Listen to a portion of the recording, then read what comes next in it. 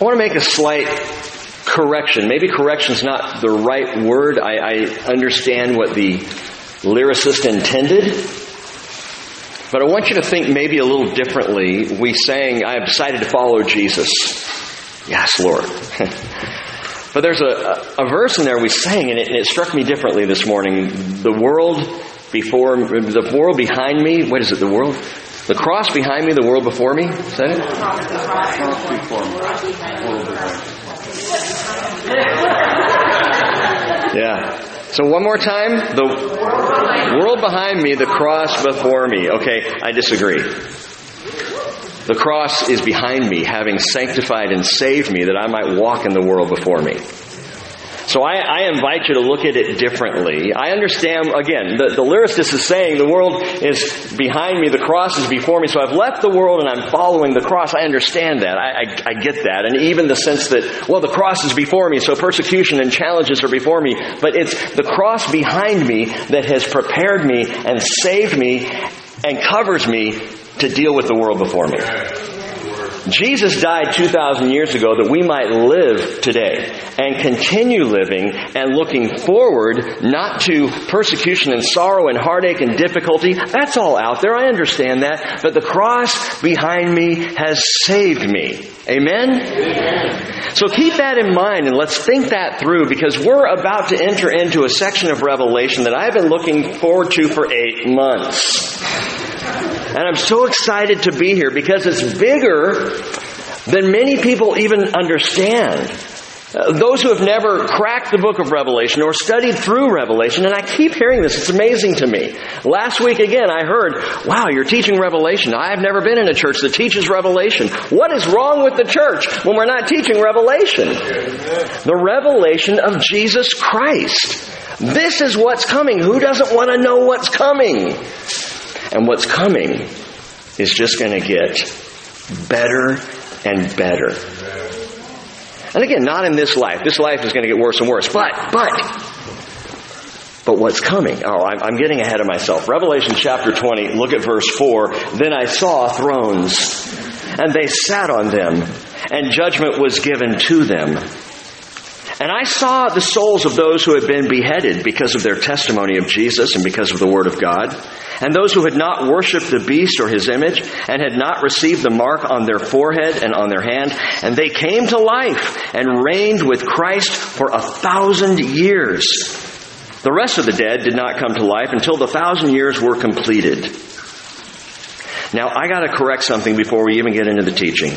Verse 5 then continues, this is the first resurrection. Now, the verses are there to help us track things, right? But sometimes the verse placements are placed poorly. And this is one of those. Because that last sentence of verse 5 really ought to be part of verse 6. Because if you read verse 5, the rest of the dead did not come to life until the 1,000 years were completed. This is the first resurrection. No, it's not. No, it goes on to the next verse. This is the first resurrection. Blessed and holy is the one who has a part in the first resurrection. Over these the second death has no power, and they will be priests of God and of Christ and will reign with him for 1,000 years. Now, what you see in verse 5 is an aside, not dealing with the first resurrection, but dealing with the second resurrection.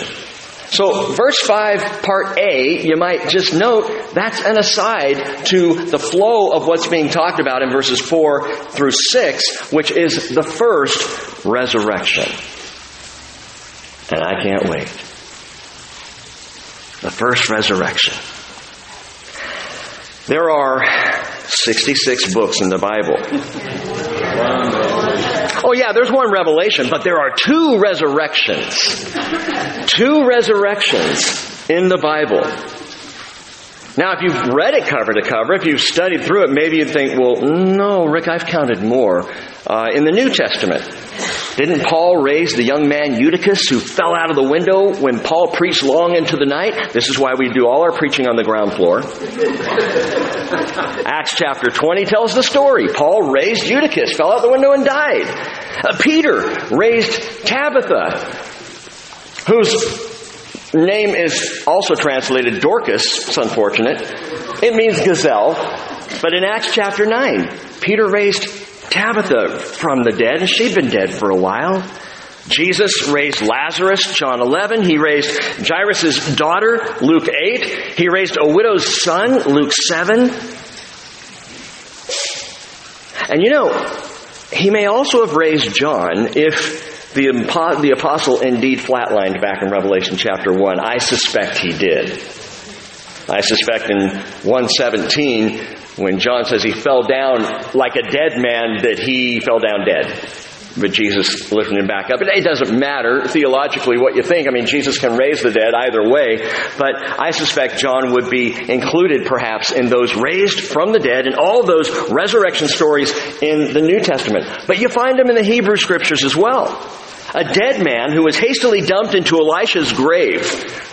When his body hit the prophet's bones, he sprang to life. 2 Kings chapter 13. Remarkable. And previously, before Elisha died, he had raised a Shunammite woman's son, 2 Kings chapter 4. So Elisha raised a Shunammite son, and his bones raised the dead man. So he gets 2 credits. Elijah, before him, raised a widow's son from the Gentile region of Zarephath in 1 Kings 17. Several resurrections. In fact, if you put it together in all, we've got a window sitter, a beloved sister, a dear bro, a little girl, 3 widow's sons, a dead man dumped, and an apostle stuck on Patmos. And if you put that to the 12 days of Christmas, it actually works. If you include John, 9 resurrections in all talked about, presented in the Holy Scriptures. And you might say, but Rick, you said there are 2 resurrections in the Bible. And on top of that, you completely left out the most important one, Jesus. He's not on the list of the other resurrections. In fact, you could say Jesus just doesn't make that list. Because Jesus begins his own list. Jesus is the first among the 2 resurrections. He is the first of the first resurrection. Now, hear me on this. We Christians get really excited when we hear stories of miraculous healings, and we should. We're thrilled when we hear about resurrections. Things that have happened in present day. Boy, we'll forward those emails when we hear those stories. We'll circulate the DVDs. We will wonder about and marvel at the power of lives brought from sickness into healing and death back into life. Well, not to pop anyone's miracle bubble, but the healed will all get sick again. And the raised from the dead will die again, notwithstanding the rapture of the church. Here's a stunning thought. Every single person healed or raised by Christ Jesus himself eventually died. Be excited about healing. Pray for it. Look for and believe that the Holy Spirit has the same resurrection power today that he has always had. But understand that while Jesus came into this world as a miracle worker and a healer in his first coming, he came far more as a rabbi, a teacher. It was more important to Jesus that his word get out, which is why after healing for a time, he would always leave and go to another region, so that he would teach and his word could be heard. He came, yes, as a miracle worker and a healer, but more as a servant and as a sacrifice. He came with mighty power, but more than that, he came as a Savior.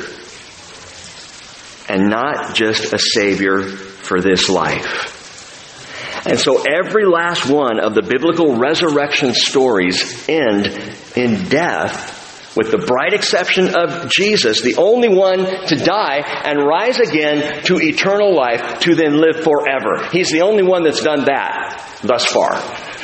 So we have the beginning of the first resurrection. He is the first, in fact, of what I'm going to call this morning the fellowship of the first resurrection. The fellowship of the first resurrection. Keep your finger in Revelation 20 and turn back, if you will, to 1 Corinthians 15. 1 Corinthians 15. If you want a consummate passage explaining and talking about resurrection in the Bible, Paul does it in 1 Corinthians 15. So turn there. We'll pick up in verse 13. 1 Corinthians 15, verse 13.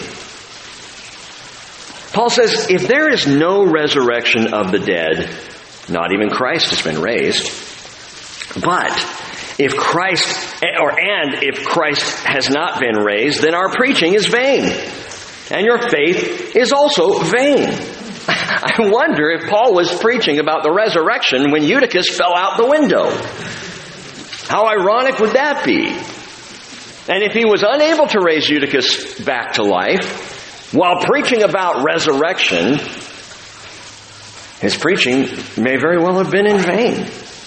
Verse 15, moreover, we are even found to be false witnesses of God, because we testified against God that He raised Christ, whom He did not raise, if in fact the dead are not raised. For if the dead are not raised, not even Christ has been raised. And if Christ has not been raised, your faith is worthless, and you are still in your sins. Then those who have fallen asleep in Christ have perished. If we have hoped in Christ in this life only, we are of all men most to be pitied. And I say to you with all compassion that there are many Christians who are pitiable right now because they think that Jesus was raised for this life only. That it's all just for this life only. Oh yeah, and heaven out there in the vague unknown. It's why, and I was talking to Cheryl about this again yesterday, it's why we see so many contemporary Christian songs that talk about fear and chains. You see it all over the place. We were listening to Christian radio yesterday, and I kid you not, in about an hour's worth of listening, at least 3, if not 4 songs talked about chains. A number of others talked about fears. Why are Christians living in chains and fears when Jesus came to release us from prison and fill us with hope? So let's stop with this nonsense and start looking forward to what is ahead and being filled with the Spirit of God and not letting these things get us down as they so easily can. If we had hoped in Christ in this life only, we are of all men most to be pitied. Don't be pitied. Don't pity me. Don't pity me. I'm on my way home. But now, verse 20, Christ has been raised from the dead, the first fruits of those who are asleep. For since by a man came death, speaking of Adam, by a man also came the resurrection of the dead, speaking of Christ. For as in Adam all die, so also in Christ all will be made alive. But each, note this, each in his own order. Christ the first fruits, and after that, those who are Christ's at His coming. Then comes the end, when He hands over the kingdom to the God and Father, when He has abolished all rule and all authority and power. For He must reign until He has put all His enemies under His feet, and the last enemy that will be abolished is death. Listen, Jesus trailblazed the first resurrection. But that trail's about to get mighty full. The first resurrection speaks of a fellowship, an order, a company, if you will, of people. And it began with Jesus. And it's about to continue in mass in a way that is hard to even imagine if Scripture didn't tell us. John chapter 6 verse 39, Jesus said, "This is the will of Him who sent me, that of all that He has given me I lose nothing, but raise it up in the last day.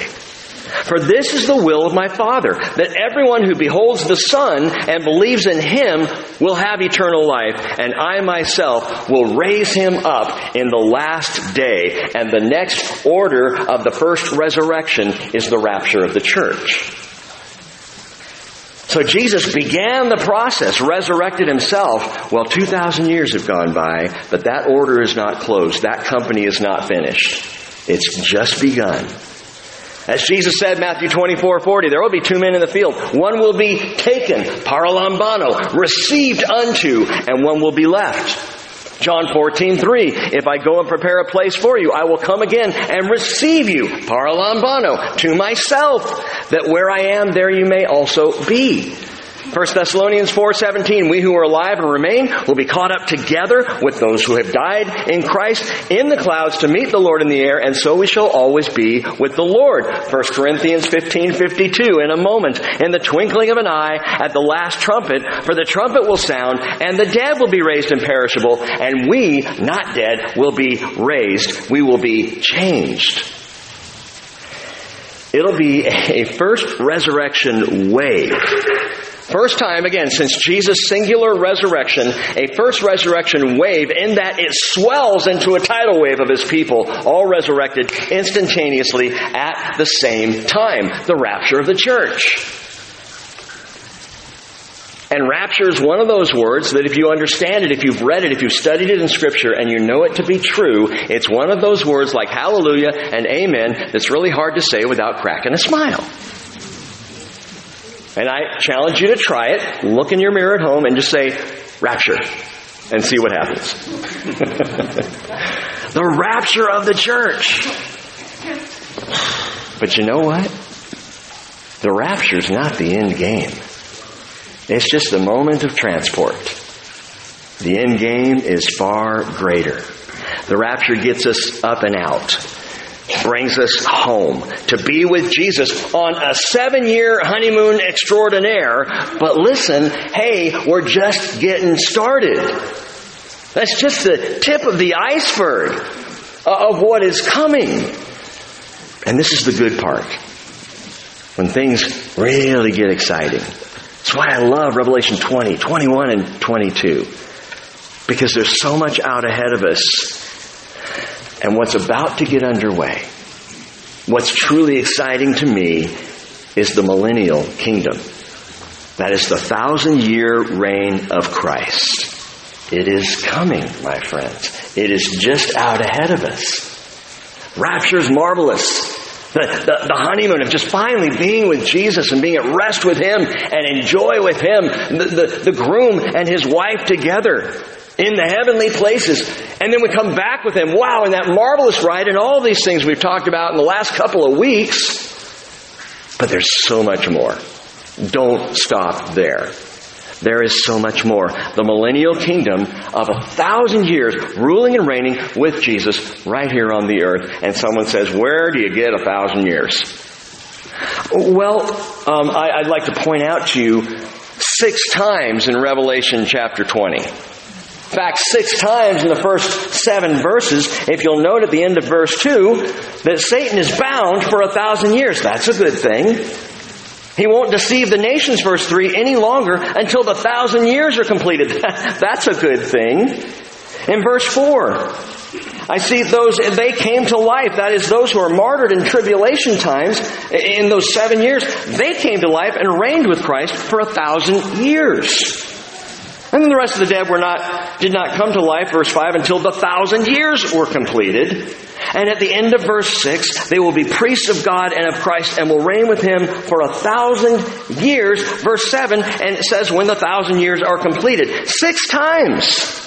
How many times does John have to use the phrase 1,000 years for us to understand it's 1,000 years? By the way, jot this down. In the Greek, the phrase 1,000 years literally translates 1,000 years. The 1,000-year reign of Christ. And there's nothing here, by the way, to indicate in any way whatsoever that this is allegorical. Well, it's just a metaphorical picture of 1,000 years. It's kind of a concept. Because, John, way back then, they weren't as intelligent as we are these days. And so he couldn't quite comprehend big numbers, so he just threw that out there. Come on! 1,000 years means 1,000 years. Now, people will actually argue that point. I don't know why, but they do. They'll say, I thought 1,000 years is like one day to the Lord. Well, yeah. 1,000 years is like a day to the Lord, but 1,000 years on earth is like 1,000 years on earth. From our perspective, 1,000 years is 1,000 years. John is writing of a period of time that will be precisely a millennial kingdom, a kingdom reign for 1,000 years. Now, you may be familiar with the different schools of thought. See, that's what we do as human beings. We come up with schools of thought. Everybody has to have their own school. And there's the premillennial, and there's the postmillennial, and there's the millennial. Then there are those who don't want to study it. They call themselves pro-millennial. However it happens, I don't care. You should. You should care. I'll go over all of these schools of thought on Wednesday night. I don't want to waste the time this morning, but I will tell you this, and I say with absolute confidence, the premillennial view is the only one that honestly and literally takes God at His word. The others, while they have points that they make, and some would say valid points, and they're trying to explain the world as we know it. The others come from the perspective of looking at the world and trying to then look at Scripture. The premillennial view looks at Scripture to understand the world. Starts right here. What does it say, and then what does that tell us? Premillennial. Now, if you get confused with all the phraseology, it's not that difficult. Pre-tribulation. Premillennial, what's the diff with those? Pre-tribulation simply means the church is caught up before the tribulation begins. Pre-tribulation, right? Premillennial means Jesus Himself returns before the kingdom begins. Okay? One is before the tribulation, the church caught up. Pre-tribulation rapture. The other is premillennial, that Jesus then returns before that 1,000-year kingdom begins. He establishes it. Zechariah chapter 6 even tells us He will build the new millennial temple, which is stunning when you read it in Ezekiel. He Himself, He comes to rule and to reign on site, in person, on the earth for 1,000 years. Where did you get this, Pastor Rick? Revelation 20, parishioner. From the Bible.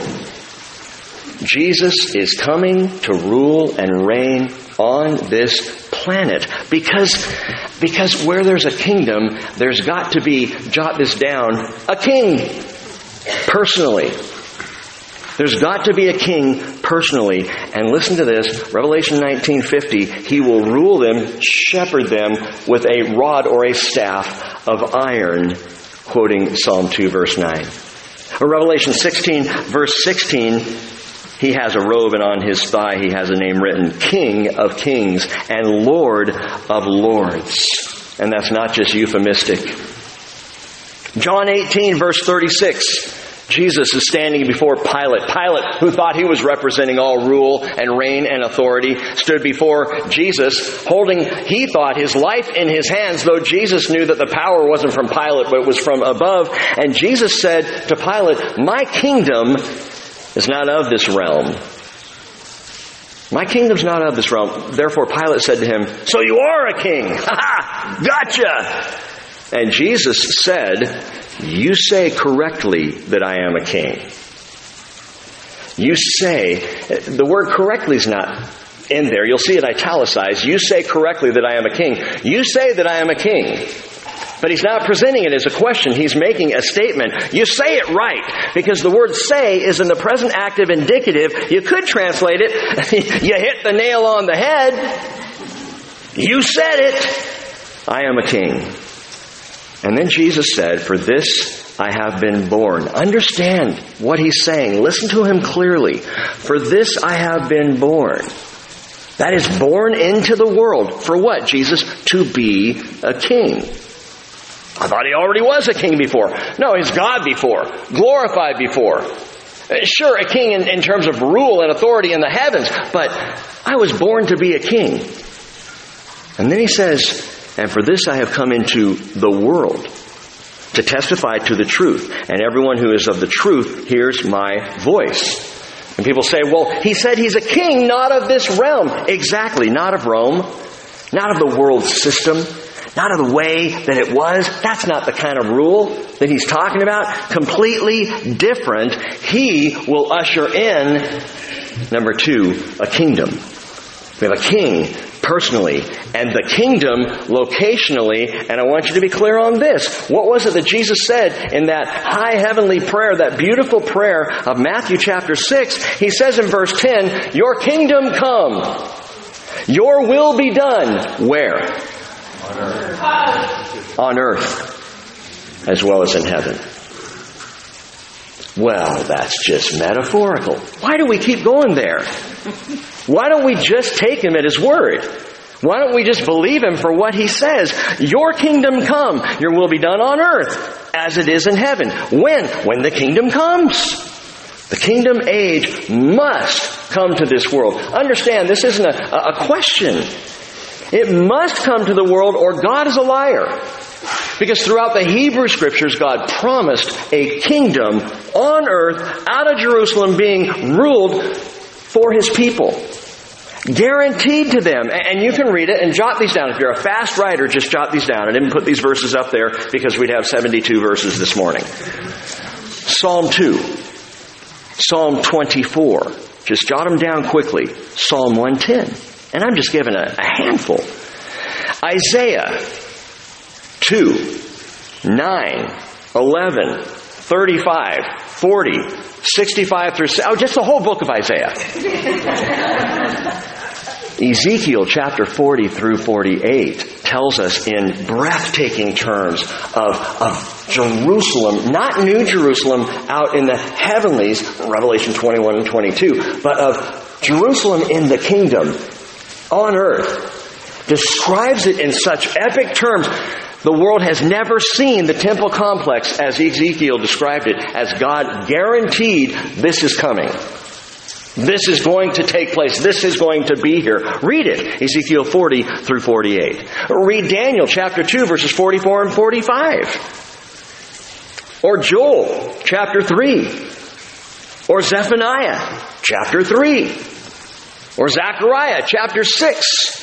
And 14, and you're like, I can't keep up, Rick. Okay, Psalm 2, 24, 110, Isaiah 2, 9, 11, 35, 40, 65, 66, Ezekiel 40 through 48, Daniel 2, 44 and 45, Joel 3, Zephaniah 3, Zechariah 6 and 14. Got it? Here's my point. Here's my point. The Hebrew Scriptures are covered with promises of God to bring a kingdom to the earth, to His people Israel, such as Israel has never seen.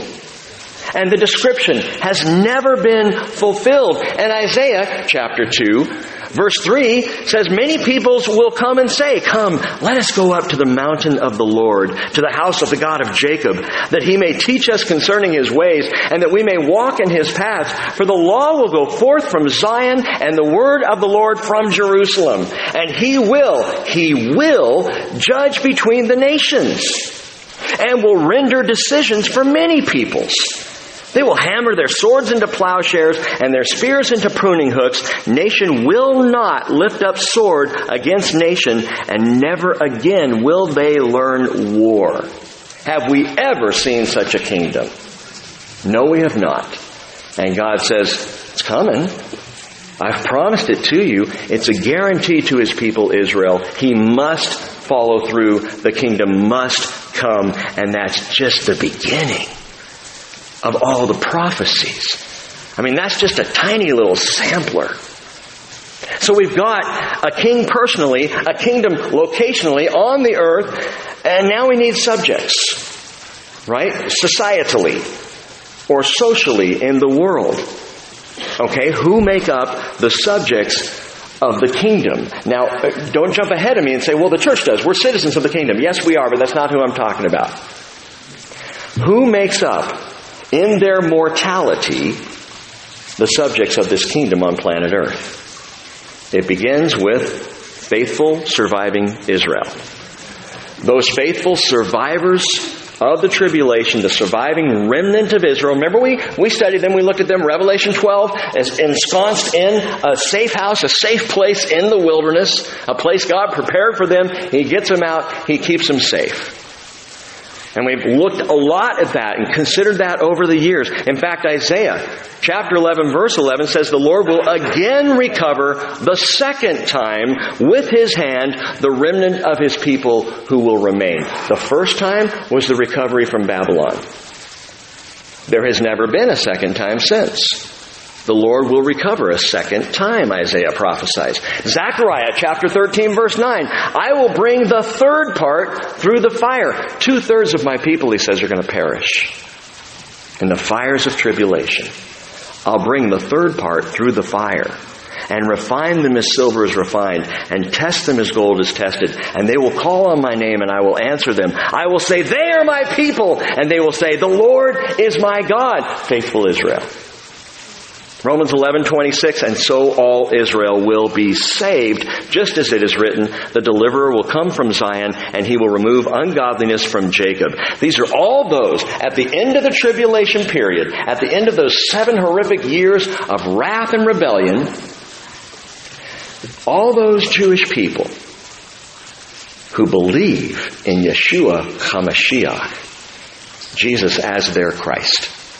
And they will be ushered into the millennial kingdom. Understand this, in their mortal state.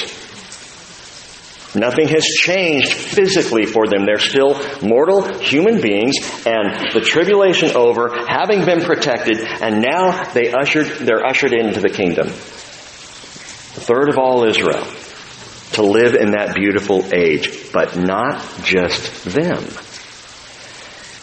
You see, if you think it through, the Bible is clear that there will also be Gentile believers in Jesus who were not martyred for their faith, survivors from among all the nations of the world, who believe in Jesus, but somehow they missed the mark. That is the mark of the beast. They didn't take the mark of the beast. They were somehow flying under the radar, undetected, from all the nations of the world. Well, how can you say that, Rick? Zechariah chapter 14, verse 16 tells us, it will come about that any who are left of all the nations that went against Jerusalem will go up from year to year to worship the King, the Lord of hosts, and to celebrate the Feast of Booths. And note the phrasing of this. Any who are left of all the nations that went up against Jerusalem. Doesn't mean that everybody goes up against Jerusalem. In the war of Armageddon, that is the armies of the nations of the world. It's not all the nations of the world that show up for Armageddon, but all their armies do. Ever been part of a nation that sent an army to war, and you didn't agree with that war? Or you weren't part of that? I'm not questioning anybody's, loyalty to America right now. I'm just saying that there are people, and have been throughout history, whose nation went to war, and they sat there going, I don't think this is a good idea.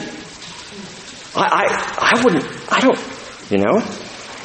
And so Armageddon is going to happen, and there are going to be people, apparently throughout the world, Gentiles, who wouldn't have fought the battle of Armageddon, don't believe in what's going on, are aghast at the whole thing, and sitting home praying, Lord, I've come to faith in you. These are believers. I see what's going on. I'm waiting for you.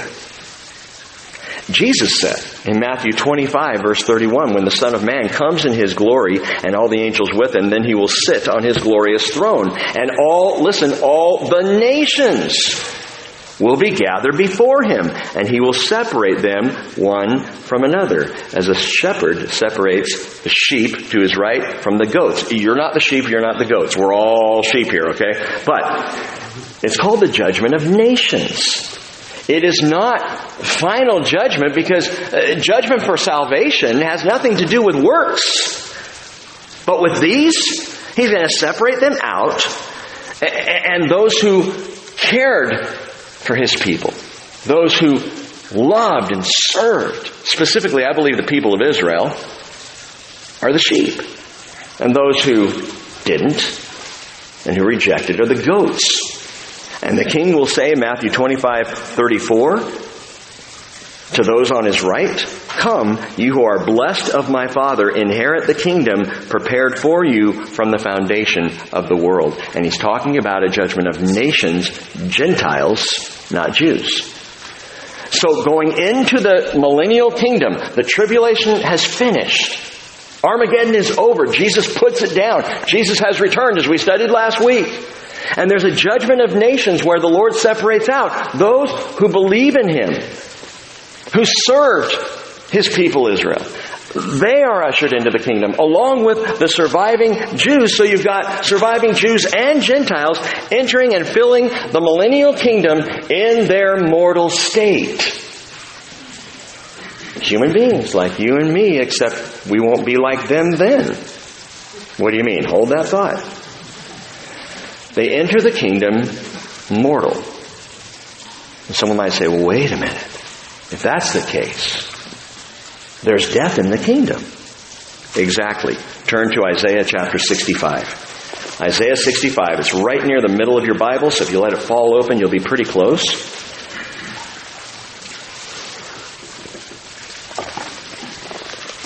I love to read this section of Scripture. Isaiah 65 is so incredibly informative of the kingdom, and we'll pick it up in verse 17. Verse 17 is actually an aside, but we'll start with the aside. Listen to it. For behold, Isaiah 65:17, for behold, I create new heavens and a new earth, and the former things will not be remembered or come to mind. Hallelujah, praise the Lord. I create a new heaven, a new earth. And you might jot down in your margin, that's Revelation 21 and 22. But, and this is important, verse 18, but be glad and rejoice forever in what I create. For behold, I create Jerusalem for rejoicing, and her people for gladness. And now he's talking about the millennial kingdom. How do you know? Because of the description. Listen to it. I will also, verse 19, rejoice in Jerusalem and be glad in my people, and there will no longer be heard in her the voice of weeping and the sound of crying. No longer will there be in it an infant who lives but a few days, or an old man who does not live out his days. For the youth will die at the age of 100. And the one who does not reach the age of 100 will be, well, our Bibles say will be thought accursed. But the word thought isn't there. It's just those who die at the age of 100 will be accursed. What is this saying? Understand, the youth will die at the age of 100. In other words, if you die at 100, you die a young person. People will live a long, long, long time in the millennial kingdom. In a world restored. And it's going to be remarkable, the longevity, the health of life at that time.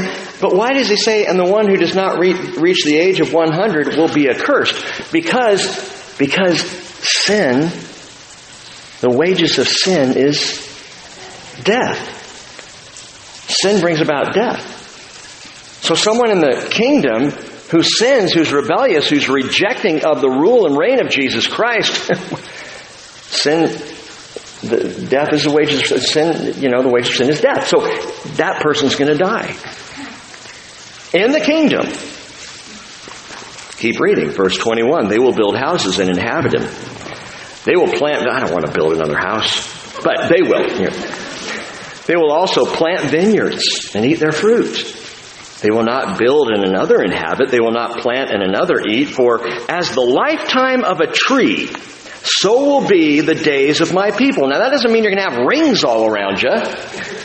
It just means as trees live long, 900, 1,000, 2,000 years. There are olive trees in the Garden of Gethsemane today believed to have existed since the first century. Old, gnarled, 2,000-year-old tree. If those trees could talk, the stories they could tell. But the lifetime of a tree, that's going to be like the days of my people. And my chosen ones will wear out the works of their hands. They will not labor in vain or bear children for calamity. So that tells you something else. Children are going to be born in the millennial kingdom. Mortal life in the millennial kingdom. Children born. People living, building houses. What they build, they have. What they plant, they have. They are the offspring, verse 23, of those blessed by the Lord and their descendants with them. And it will also come to pass that before they call, I will answer. And while they are still speaking, I will hear. The wolf and the lamb will graze together, and the lion will eat straw like the ox. I guess everybody's going to be vegetarians. And dust will be the serpent's food. They will do no evil or harm in all my holy mountain, says the Lord. My holy mountain is Jerusalem. And he says in Psalm 2, verse 6, behold, I have installed my king upon Zion, my holy mountain, where Jesus is ruling and reigning. So yes, people are still mortal in the kingdom. Not, however, the immortal glorified saints. And this is where there can be some confusion. Society in general, the surviving Gentiles, the surviving Jews of the tribulation, ushered into the kingdom in their mortal state, will continue mortal life on planet Earth under the rule and reign of Jesus that will be perfect. People will live a long time. They'll bear children. There will be death in the millennial kingdom for those who are in rebellion against Jesus. But then you've got the immortal, glorified, raptured saints. We don't come back with Jesus to be mortal again and die. And that's the guarantee, which is right here in the passage in Revelation 19. Yeah, we're going to get back there in just a second. But understand that death still happens because sin still surfaces. For the wages of sin is death. But the free gift of God is eternal life in Christ Jesus our Lord. Romans 6:23. But in the kingdom, so get in this picture, the kingdom age, the king, the kingdom, and the society, that is the subjects of that kingdom, at that time Satan is bound. Sin is reined in. Murders drop. Addictions are curbed. Sin, the very cause of death, will finally be governed righteously. Can you imagine that? Sin governed righteously, rather than sinners governing sinfully. What a mess of a world we live in. And I don't smile because I think it's great. We have a horrible mess of a world. No, I smile because though this world is in a state of chaos and mess and lawlessness, the kingdom is coming. We talked about this briefly Wednesday night. Everything's going to be done right. You're not going to be having laws flaunted. You're not going to have people just getting away with stuff. Because under the watchful eye of Jesus and His rule and reign, His righteous government, it's going to be known exactly what's going on. Listen to what we talked about Wednesday night. We talked about it briefly, but there's a moment there where our brother Andy, a police officer, dealt with something this last week. It's unbelievable how this guy got off from grand theft auto because he was stoned when he stole the car and wasn't in his right mind, didn't know what he was doing, so they let him off. This is the world we live in. But I tell you what I told Andy on Wednesday night. The kingdom's coming. The kingdom's coming when it will all be all right. All right. All the time. The righteous government of Jesus is not a government of constraint. It's a government of freedom where the world will finally know what it's like to live in a righteous way. With all the joy that comes with it. But wait a minute here. Okay, I understand what you're saying about the subjects, Jews and Gentiles who survive, and they are ushered into the kingdom. And we've already been caught up. We were pre-tribulation raptured. So we come back with Jesus to rule and reign with Him. But won't the population going into the kingdom be rather small? What in the world do you need the entire church for? To govern and to rule and to reign in the kingdom. I mean, really? Handful of Jews, some Gentiles. I mean, Jesus can take care of it. What are we needed for? Why are we even invited? Well, part of it is that. We're invited to rule and reign with Him. We're never really needed for the work of God, but we're invited. We get to be a part of it whether we deserve to be or not, which I think is great. But I want you to think about this. 1,000 years, millennial kingdom. It took mankind from the flood, destroying everything, taking down to 8 people, from the flood to 1867 to reach a global population of 1 billion people. It's a long time. Why did it take so long? Well, from the flood to 1867, we had disease and plagues and violence and infant mortality and wars and famines and all that goes with it, all that's still at work in the world today, and all that going on for that long period of time. Not to mention the fact that God limited human lifespan to 120 years. Genesis chapter 6, verse 3.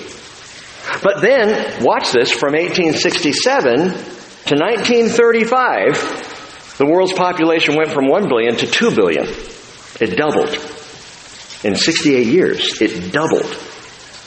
From 1935 to 1965, another billion was added to the mix. In just 30 years, In spite of, by the way, the casualties of World War II, the Korean War, and Vietnam, we still doubled the population on planet Earth during that time. From 1965 to 1995, we doubled again. We passed 6 billion. In 2019, this year, we will cross 7.7 billion people. And by some estimates, Earth's population is going to continue to double every 15 years. It's growing fast. Compare that to the millennial kingdom. If people are living centuries, not just decades, in paradise conditions, with perfect health and the standard of righteousness, there's going to be a baby boom beyond compare.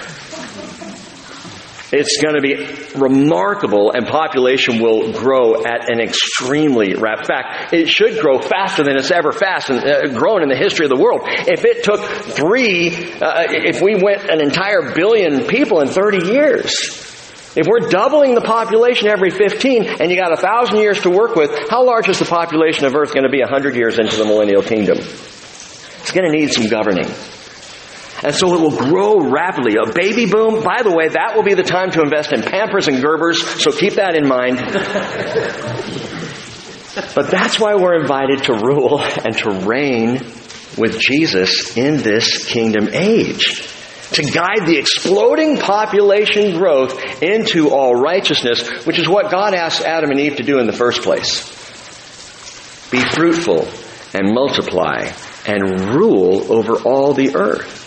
Rule with righteousness. Live the right way over this planet. That's always been God's prescription. And then He called the people Israel, and He said, you're going to be unto me a nation of priests to bring the light to the world. Well, that didn't work out so well. And then He says to the church of 2,000 years, you're a city on a hill. You are the light of the world. We've done okay. Not great. But in that millennial kingdom age, with Jesus present and the church glorified, it will be a completely different thing. We'll have a king personally, in a kingdom locationally, citizens societally, and finally, what I really want to talk about this morning, finally, number 4, the government corporately. The government. Which brings us back to the fellowship of the first resurrection. Revelation chapter 20, verse 6. Blessed and holy is the one who has a part in the first resurrection. Note that these people are not only blessed, they're holy. They're hagios is the word. Blessed and saintly. Why? Because this is the saints. These are the saints being talked about, referred to. Blessed and saintly is the one who has a part in the first resurrection. The fellowship of the first resurrection that began singularly with Jesus' resurrection 2,000 years ago continues then with the church at the time of the rapture. Again, 1 Corinthians 15:23, each in his own order. Christ the first fruits, and after that, those who are Christ's at His coming. Revelation 1:6, He has made us, John writes, to be a kingdom, priests to His God and Father. To Him be the glory and the dominion forever and ever. Revelation 5:10 repeats the promise. He's made us a kingdom and a priesthood, and we will rule and reign with Him on the earth. And I call it the fellowship of the first resurrection because it's not an event, it's a company. It's a fellowship, it's a group. It's an order, if you will. Christ, His church, and look at verse 4. Then I saw thrones, and they sat on them, and judgment was given to them. Stop right there. Who gets a throne? Who gets a throne? Now, I'd like to say everyone, but think this through. The mother of James and John, Yaakov and Yohanan, she had the right idea. She had the wrong motives. She went too far, but she had the right idea. She asked Jesus for her boys to sit at His right hand and at His left hand in the coming kingdom. I have a request for you, Jesus. Yeah, what do you want now? I want James and little Johnny to sit on either side of you ahead of all the others in the kingdom. I don't know if that's what she sounded like. I hope not. Paraphrasing, Jesus responded, this ain't no Game of Thrones. More accurately, he said, you do not know what you're asking. Matthew chapter 20, verse 22.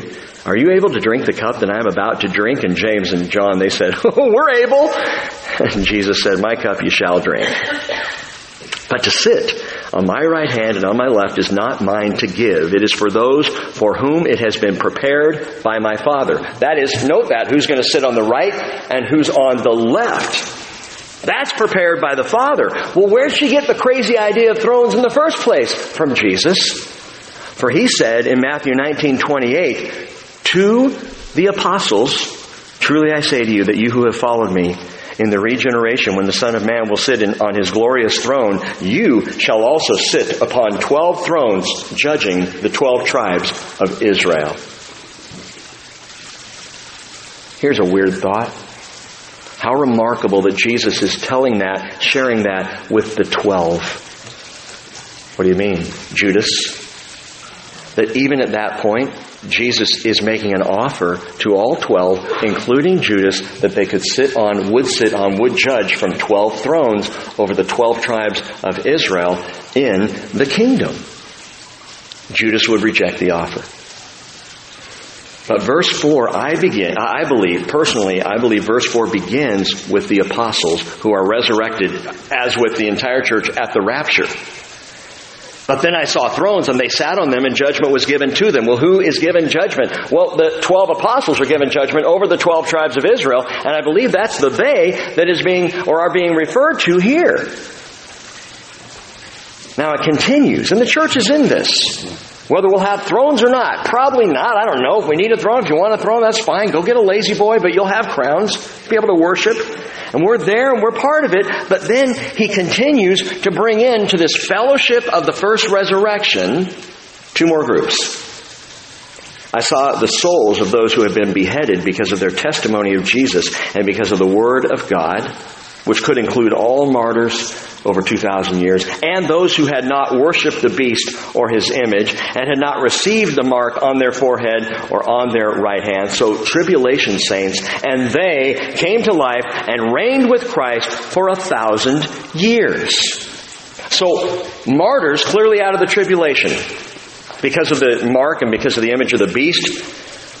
But perhaps also all those who have ever faced persecution and execution for their faith are included here. And by the way, that would include John's readers. Think about this people. In the first century, ravaged by Rome, beaten, thrashed about. If you go back, as we started, go back to the 7 churches of Revelation 2 and 3, and most of those churches were having a hard time. And to read something like this, hey, it's going to be all right. You're going to make it through. And anyone reading this, what about believers in Jesus during the tribulation itself? Who have come to faith. What an amazing, encouraging word. That Antichrist is going to reign for 7 years, 7 brief years, and he's going to reign chopping off heads, but now he's thrown head first into the lake of fire. And these martyrs, they're headed to reign for 1,000 years. There's justice. One more group included, I believe, in this fellowship of the first resurrection, along with the church, Jesus first, those who are his at his coming, that is the church, which obviously includes the apostles in their authority and their positioning in the kingdom. And then, in addition, martyred saints, the tribulation saints, but one more group that I believe right here at this time is resurrected. Tribulation saints will be resurrected here at the end of the tribulation, right? Because they die in the tribulation. Another group will be resurrected at the end of the tribulation with them. Who are we talking about? Older Testament saints. Older Testament saints. Not caught up in the rapture of the church, because that's the rapture of the church. It's for followers of Jesus who died in Christ, or who are alive in Christ at his coming. But the Older Testament saints now are resurrected to come into the kingdom as well. Not resurrected to be mortal again, but resurrected, glorified bodies, just like we are. How do you know this? Job chapter 19, verse 25. Job, one of the earliest of the Older Testament saints, we believe he lived around the time of Abraham. He says, "As for me, I know that my Redeemer lives, and at the last he will take his stand on the earth. Prophetic. Even after my skin is destroyed, yet from my flesh I shall see God, Job said. Psalm 16 verse 10, David says, you will not abandon my soul to Sheol, nor will you allow your Holy One to undergo decay. You're going to save me just as you resurrect Christ. And Daniel chapter 12 verse 13, the angel says to Daniel, as for you, go your way to the end, and then you will enter into rest and rise again. Note this, rise again for your allotted portion at the end of the age. Daniel, you're going to rise. For what? The kingdom. Because the kingdom is a promise to Israel. And so all of those Older Testament saints, they're raised up. The moment of resurrection and glorification for the tribulation saints and the Older Testament saints is right here, and they join the fellowship of the first resurrection. Are you with me? Did I lose anybody? Someone's like... Go back and listen again. I wanted to lay this out as clearly as possible because I've even now, even with all of our study through Revelation, I keep hearing questions. Well, when does this happen? I'm like, I thought we talked about that. Let's be clear here. So this is the first resurrection. Jesus first. The church at the rapture. Tribulation saints, Older Testament saints, martyred in Christ. These now all raised up at the end of the tribulation to enter into this glorious millennial kingdom. And in that kingdom, you've got people in their mortality. You have Israel. You have Gentiles who come out of that tribulation. They're survivors of it.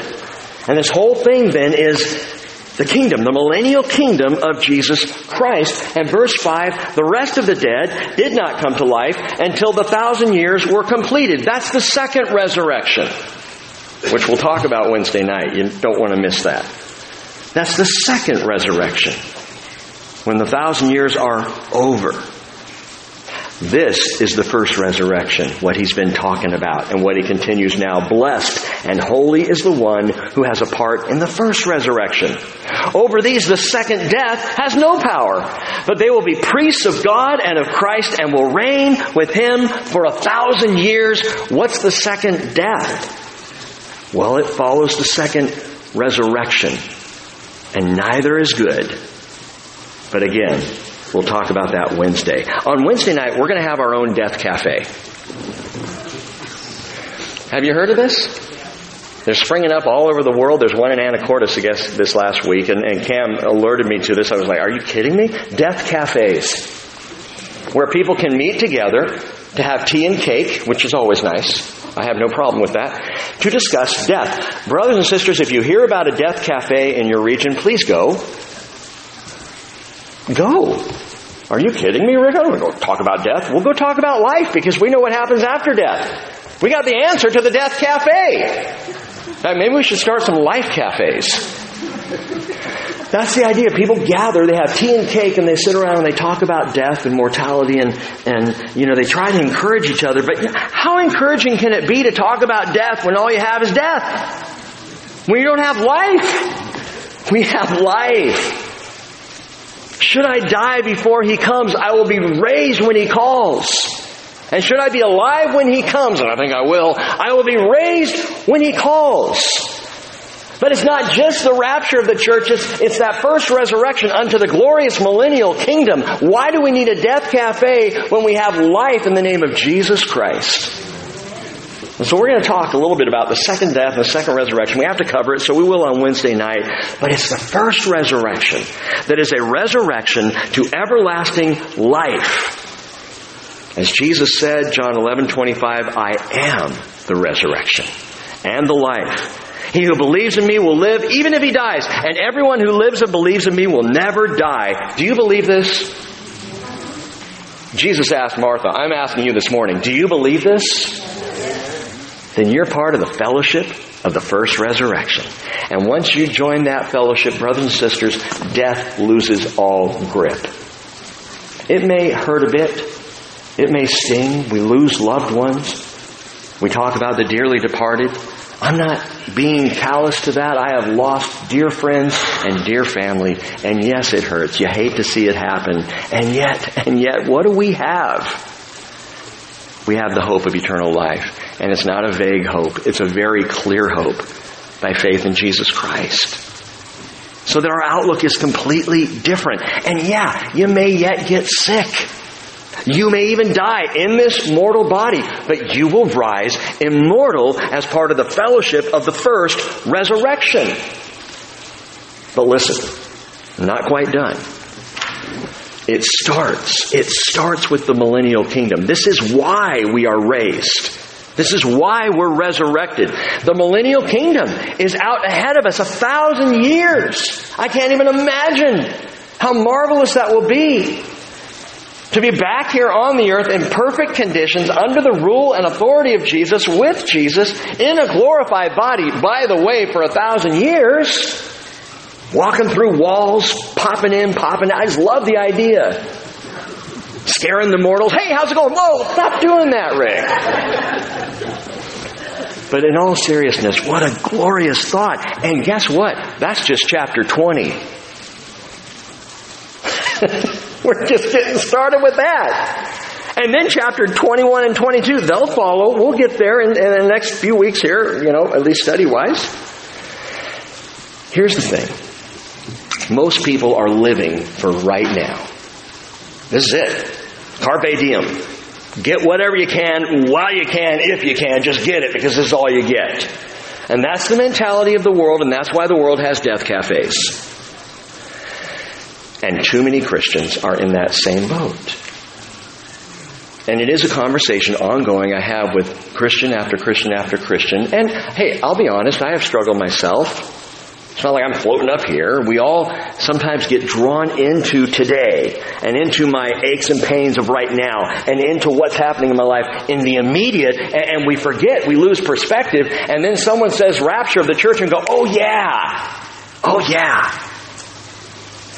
Too many Christians are living for now.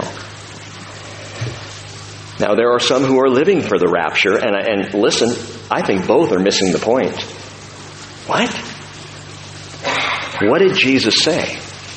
Matthew 6:33, but seek first what? His kingdom. He didn't even say seek first the rapture. Oh, he says be ready for it. Be prepared. I'm coming at a time you do not think I will. But seek first the kingdom and His righteousness, and all these things will be added unto you. What are all these things? Today, the immediate, right now. That'll be added. I'll take care of that. You seek the kingdom. You go after the kingdom. You prepare for, look forward to the kingdom. What are you saying, Jesus? Live for the kingdom. And live for the kingdom now. Not for the kingdom now, live now for the kingdom. Because the kingdom isn't now. But the kingdom is coming. I love that old mid-90s Crystal Lewis song. People get ready, Jesus is coming, soon we'll be going home. Right?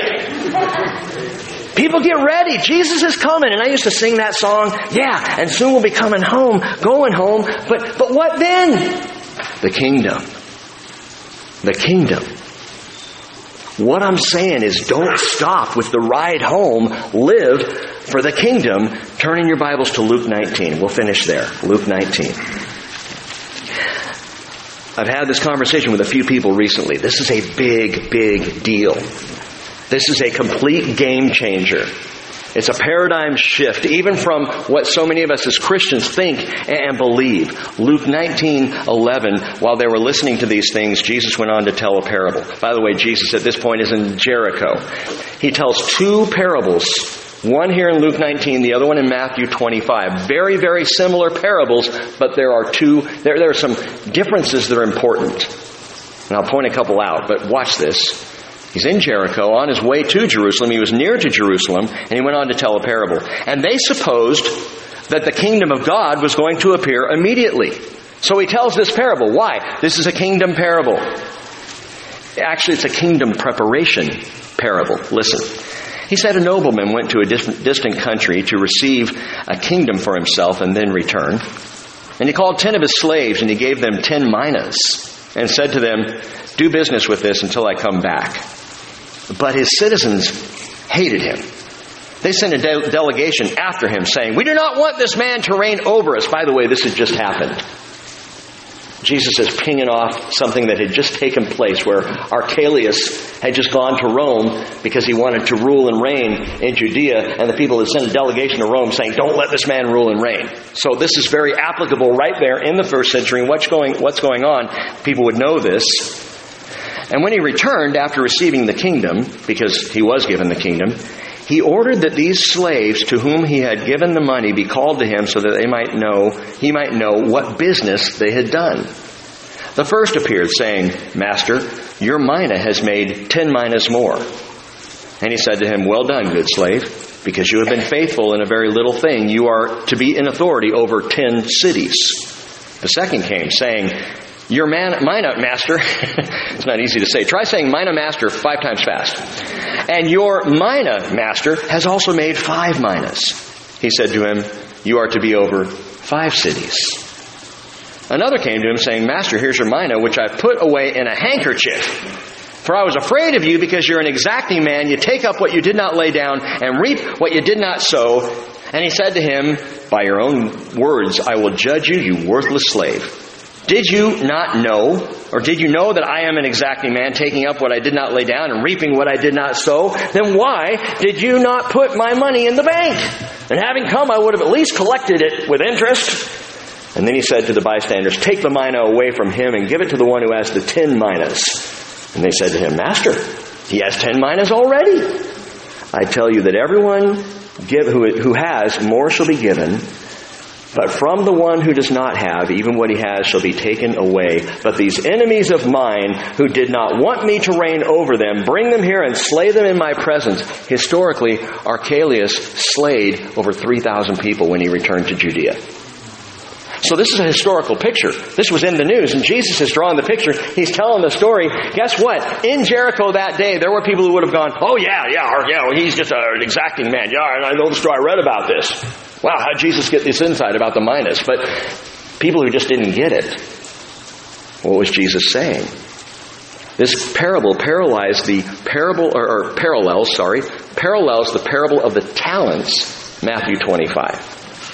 And you can read that parable on your own time. I won't go into it. Matthew 25, 14 through 30 is the parable of the talents, where again, one goes away and he leaves his servants with talents, not minas, talents. So there's a big difference there. Big difference. And then he comes back and you have similar pictures. So what's going on here? The rebellious enemies, note this, are destroyed. But then you've got this guy with his mina in a hanky. And he's fearing the nobleman's return. He's not slain, but he has no gain. Remember that. These parables begin to hit home to both the common and to the wealthy. What do you mean?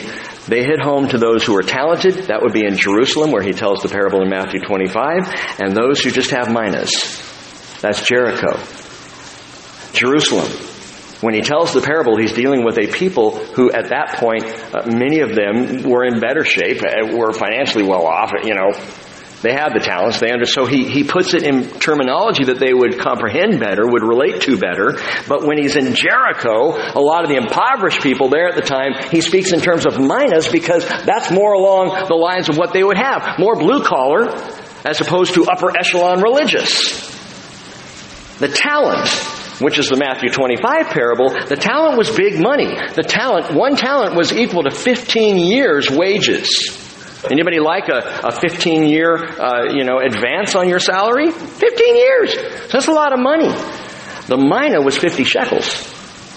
That is the equivalent of 100 days of blue-collar wage. So again, very different tellings of this parable. Why are you pointing all this out right now, Rick? Listen, some will say, well, I just don't have any talents to use for God. Have you got a mina? Do you have minas? Do you have something? Do you have something to offer? Don't be a fearful hanky holder. Use what you've got. Why? Because note this, in Luke 19, the 5 mina man gets 5 cities. The 10 mina men, we're talking about the minas. They didn't have much, they had something. The one who was given the 10 minas or made 10 minas. Man, he gets 10 cities. You know what that sounds like to me? Governing. It's a parable of the kingdom. It's reigning in a kingdom. Seek first the kingdom. Take risks. Spend what you've got, big or small, talent or mina. Put it on the line for the Lord. Live life now for real life then. Live now for the kingdom. Though the kingdom is not now, the kingdom is coming. Live for it because, and here's the big point, where we are headed here is the whole thing. Do you realize that your success in this life is not the point? Young people, the jobs out ahead of you, the careers out ahead of you are not going to fulfill you. You'll get to the end of them and go, well, that's done. Now what? Older people, my father-in-law, Bill. Some of you know this. Please pray for Bill. He fell this last week, broke 5 ribs, and has a tear in his lung. And he's back home. He's a couple of nights in Island Hospital. He's back home now. And he's resting and he's doing okay. Lots of pain. But more than that, Bill and I had this long conversation about frustration of growing older and aches and pains and things that happen, and our body's not doing what we wish our bodies could do. Our minds still do it, but our bodies don't. Hey, older people, guess what? It's not over. Your life is not behind you. The cross is behind you. Your life is ahead of you. And what's ahead is the kingdom. And everything that's happening to us right now in this short life is preparation for the kingdom. That's where your dreams will be realized. That's where your hopes will come to fruition. That's where all the training and experience and professional careers and everything else that you have in this life in Christ, it's all going to come to bear in the kingdom. We're not just going to go and float around. What are you doing today? I thought I'd go see Jesus in Jerusalem. I don't know. I have nothing else to do. No, you're going to be governing. You're going to be busy. And some of you will have invested, and you're going to be over 10 cities. Some over 5. Some are going to be wringing their tears in their hanky. The kingdom is coming. Well, I don't have anything to give. What do you have? Big or small? How about 2 copper pennies like the widow? What do you have? Give it to the Lord. What you have in terms of gifts, abilities, talents. Some have talents. Some are very talented. They can do all kinds of things. They better be doing it for the Lord. Some just have, some are just super hospitable. They can have people over. Some are just so good at loving people. Others have different gifts, and if we try to track all our gifts, some are small, some are great. Typically, those with the smaller gifts don't even think of them as gifts. No, I just like people. That's why I'm hospitable. No, you have a gift. Trust me, I don't have the gift of hospitality. Cheryl does. So when people come into our home, they feel welcomed and loved, not because of me. I'm over in the corner going, how long do they have to... No, I'm kidding.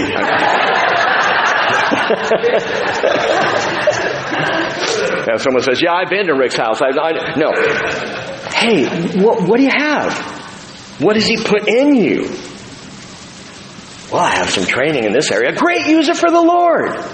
Use it for the kingdom, because the kingdom is what we're called to seek. Seek first His kingdom and His right. He'll take care of the rest. Seek His kingdom and His righteousness. And hear what Jesus says in Matthew 25 to the faithful among the servants. Matthew 25:21, the Master says to him, well done, good and faithful servant. You were faithful with a few things. I will put you in charge of many things. This is my favorite part. Enter into the joy of your master. That's the kingdom. The joy of our master. Kingdom's coming. And it is just the beginning of the joy of the first resurrection. Father, we can't wait. We look forward to that. Thank you for the reminder again this morning and the encouragement of your kingdom come, your will be done on earth just as it is in heaven. We align ourselves with the prayers of Jesus, and Lord Jesus, we repeat it back to you to say, we want this. We agree with you for this. We shout our amen to this, that your kingdom come, Lord Jesus, King of kings and Lord of lords. And I ask for that radical paradigm shift for us as your people to stop thinking in terms of right now, Not just to think in terms of somehow making it to the rapture, but looking forward to and preparing for and thinking about the kingdom that you have promised to bring. Oh, Lord, what a marvelous time that will be. Thank you for your word to us. Encourage your saints now, Father, and equip us for the kingdom in Jesus' name. Amen.